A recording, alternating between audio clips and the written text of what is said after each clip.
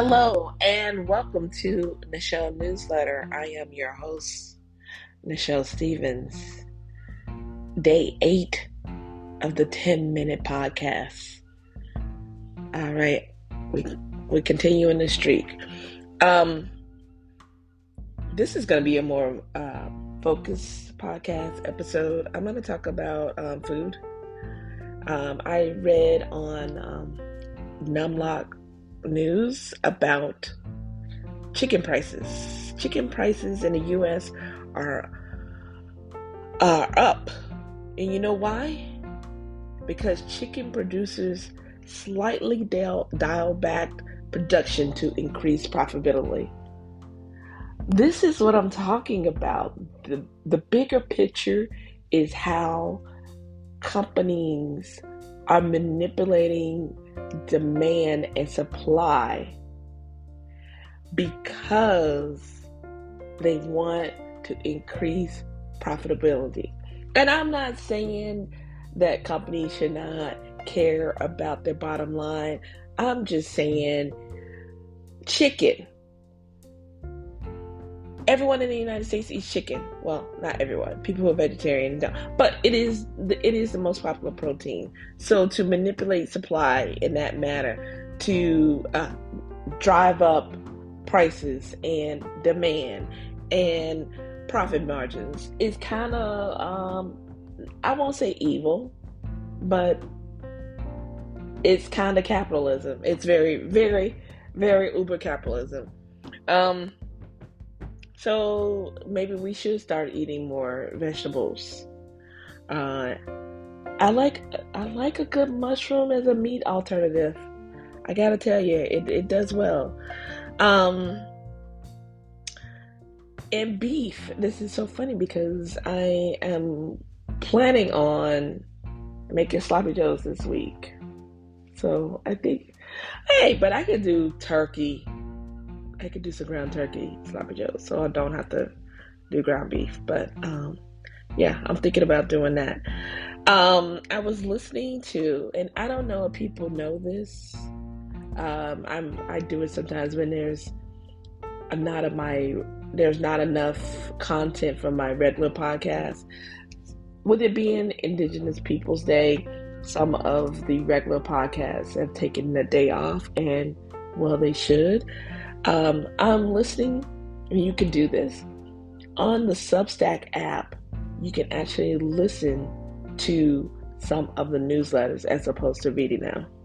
And I was listening to Alicia Kennedy's, and she talked about her being in Banff, Canada, and how she had to do a lot of workarounds so she could eat vegetarian. Certain places that are, more about cattle production or beef or whatever more, it's going to be hard for someone who is vegan or vegetarian to eat. And then she talked a little bit about combating or offering a different perspective on Anthony Bourdain's grandma rule, meaning his rule is if you in a place traveling and they offer you food, you don't ask for any adjustments and you take a second helping with no complaints. And that's kind of hard if someone, I guess save for religious reasons, but it's hard if you're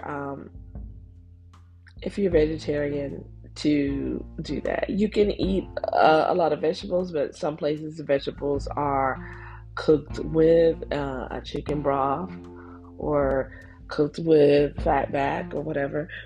So anyway, I was listening to Alicia Kennedy's newsletter, and I just think that people have to speak up. I know it can be very uncomfortable because you don't want to be that picky person. And I don't know, I think about when Harry met Sally.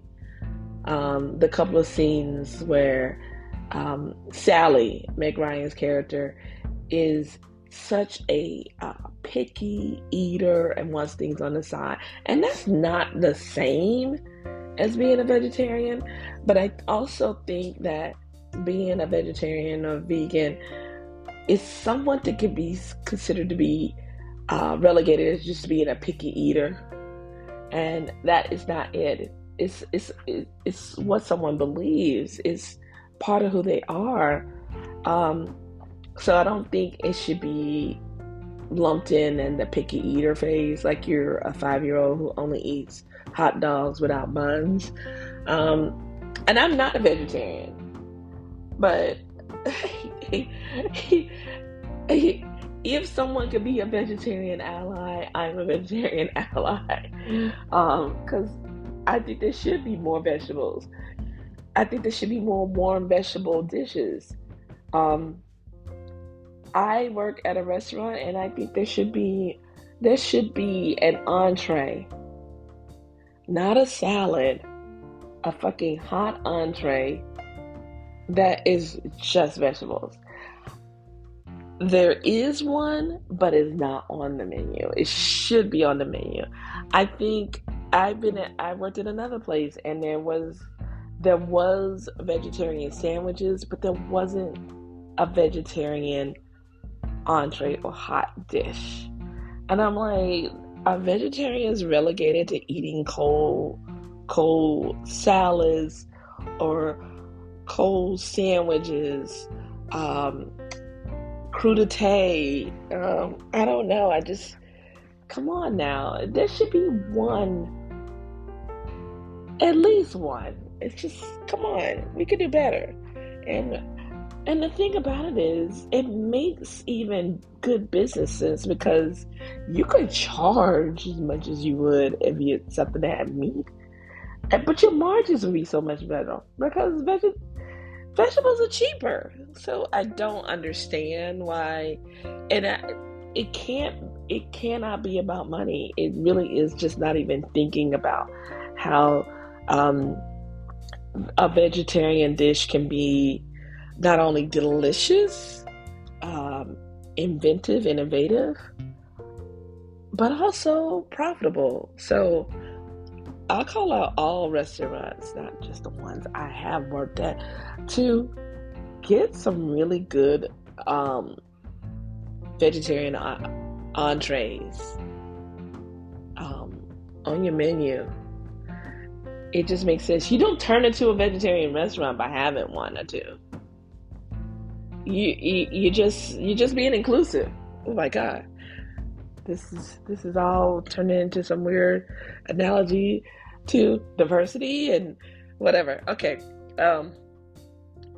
it is Indigenous Peoples Day, so and actually you got to think about what Native Americans here in this country, what they taught us about vegetables. I mean,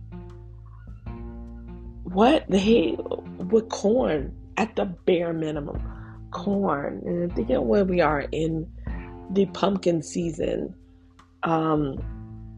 pumpkins and pepitas and all of the root vegetables, the gourd, like, it wasn't just, oh, let's just make a jack-o'-lantern out of it. Obviously, it was like, okay, these pumpkins, we can